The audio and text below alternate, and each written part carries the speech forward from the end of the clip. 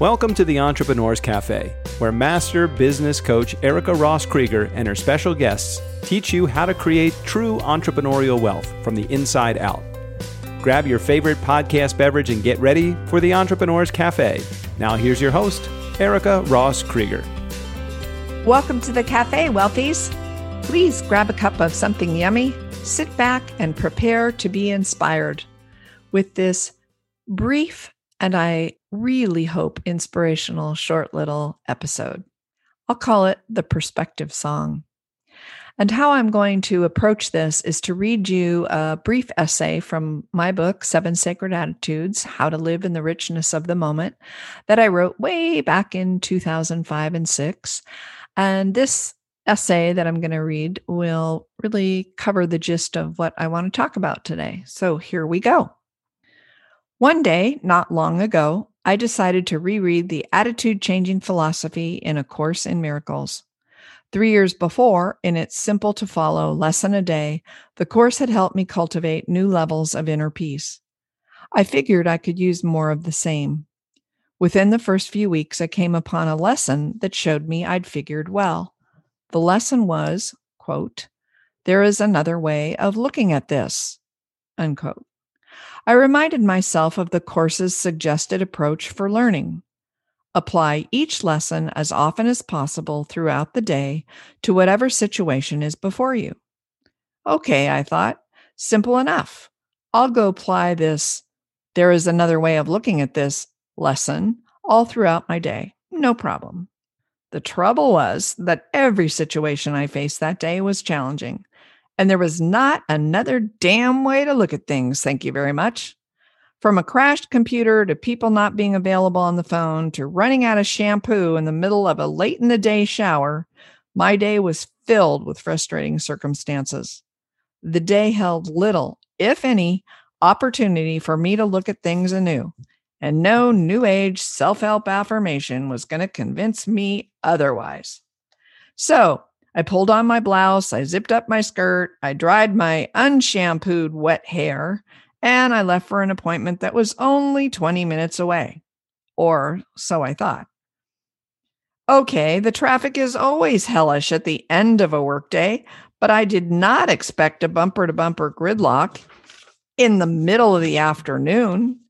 Sitting there in my car, I did my best to repeat the day's lesson to myself, hoping that I could find, quote, "another way of looking at this," unquote, freeway parking lot.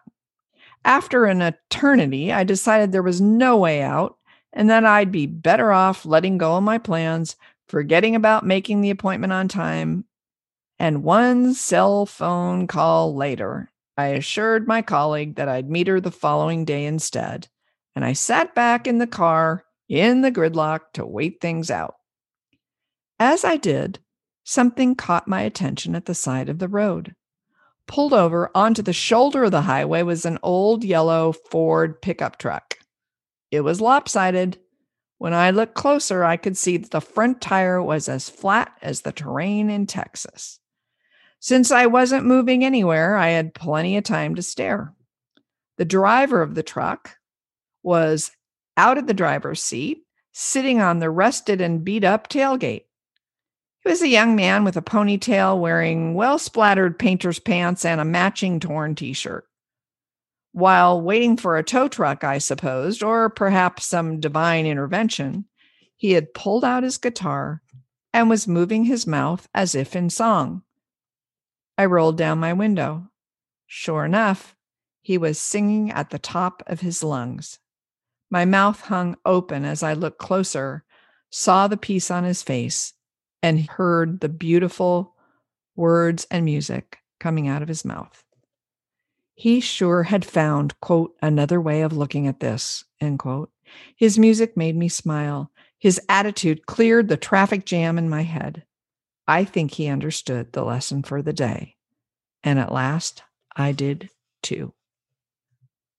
So I'm going to read you the 3 inquiries that I put at the end of that essay for you to consider. One of them is, what is frustrating you right now? And the second is, what are some other possible perspectives on the situation? How would a child see it? How would it be written in a novel? How would it appear to you when you're 85, 95, at the end of your life? And finally, what gifts does this situation hold for you? Now, if those inquiries sort of sound familiar to you, it's because lately I've been talking to you about saboteurs and sage. I want to talk to you more about those as the weeks go on and the months. And I'd also like to invite you to shoot me an email, and I will put it in the show notes, but I'll tell it to you here. It's tapwitherica@gmail.com. Shoot me an email and let me know that you would like to get a free assessment of your sage and saboteurs and a free assessment of the assessment, if you will, a debrief of the assessment for you. How are you sabotaging yourself? And particularly what we'll call the top saboteur, your judge. How is your judge really getting in your way and looking at your situation and telling you that it's, quote, bad? Like, that's what got in my way that day when I was on the road, right? The whole thing of the traffic jam and the no shampoo and everything else that was going on that day for me, I was judging as bad. I didn't really stop to look at what the gifts were in the situation. One of the gifts of the traffic jam for me was just simply listening to the young guy play his music, but also the perspective that he had. So we never really know, do we? So I really do invite you to shoot me an email, and that's my call to action for you today. Consider those inquiries, shoot me an email, let me know if you'd like to take the assessment and if you'd like me to give you a free debrief. And we can talk about how you're getting in your own way of listening to your powerful sage. Okay, wealthies. Always remember that success is in your nature and true wealth starts from the inside out. All the information from today's episode, including my social media links, a link to my email so that you can get the assessment and a free debrief, as well as hear about when my upcoming masterclass on Awakening the Sage is, will all be in the show notes. And don't forget, please take a minute to rate and review the podcast. And I hope you enjoyed a little simplicity with me today and that you're taking a chance to really look at how things today, how you can look at them in a whole new way. So until next week, be well, be awesome, love you a lot, and I'll see you then. Okay, podcast team, take us out. Thanks for listening to the Entrepreneurs Cafe podcast. If you like the show, please rate, recommend, and review us on Apple Podcast, Google Podcast, or wherever you get your podcasts, so we can spread the positivity and the love of entrepreneuring from the inside out. Until next time, my friends, listen to your big entrepreneurial heart. Follow your passion, take that inspired action, and be boldly and brilliantly you.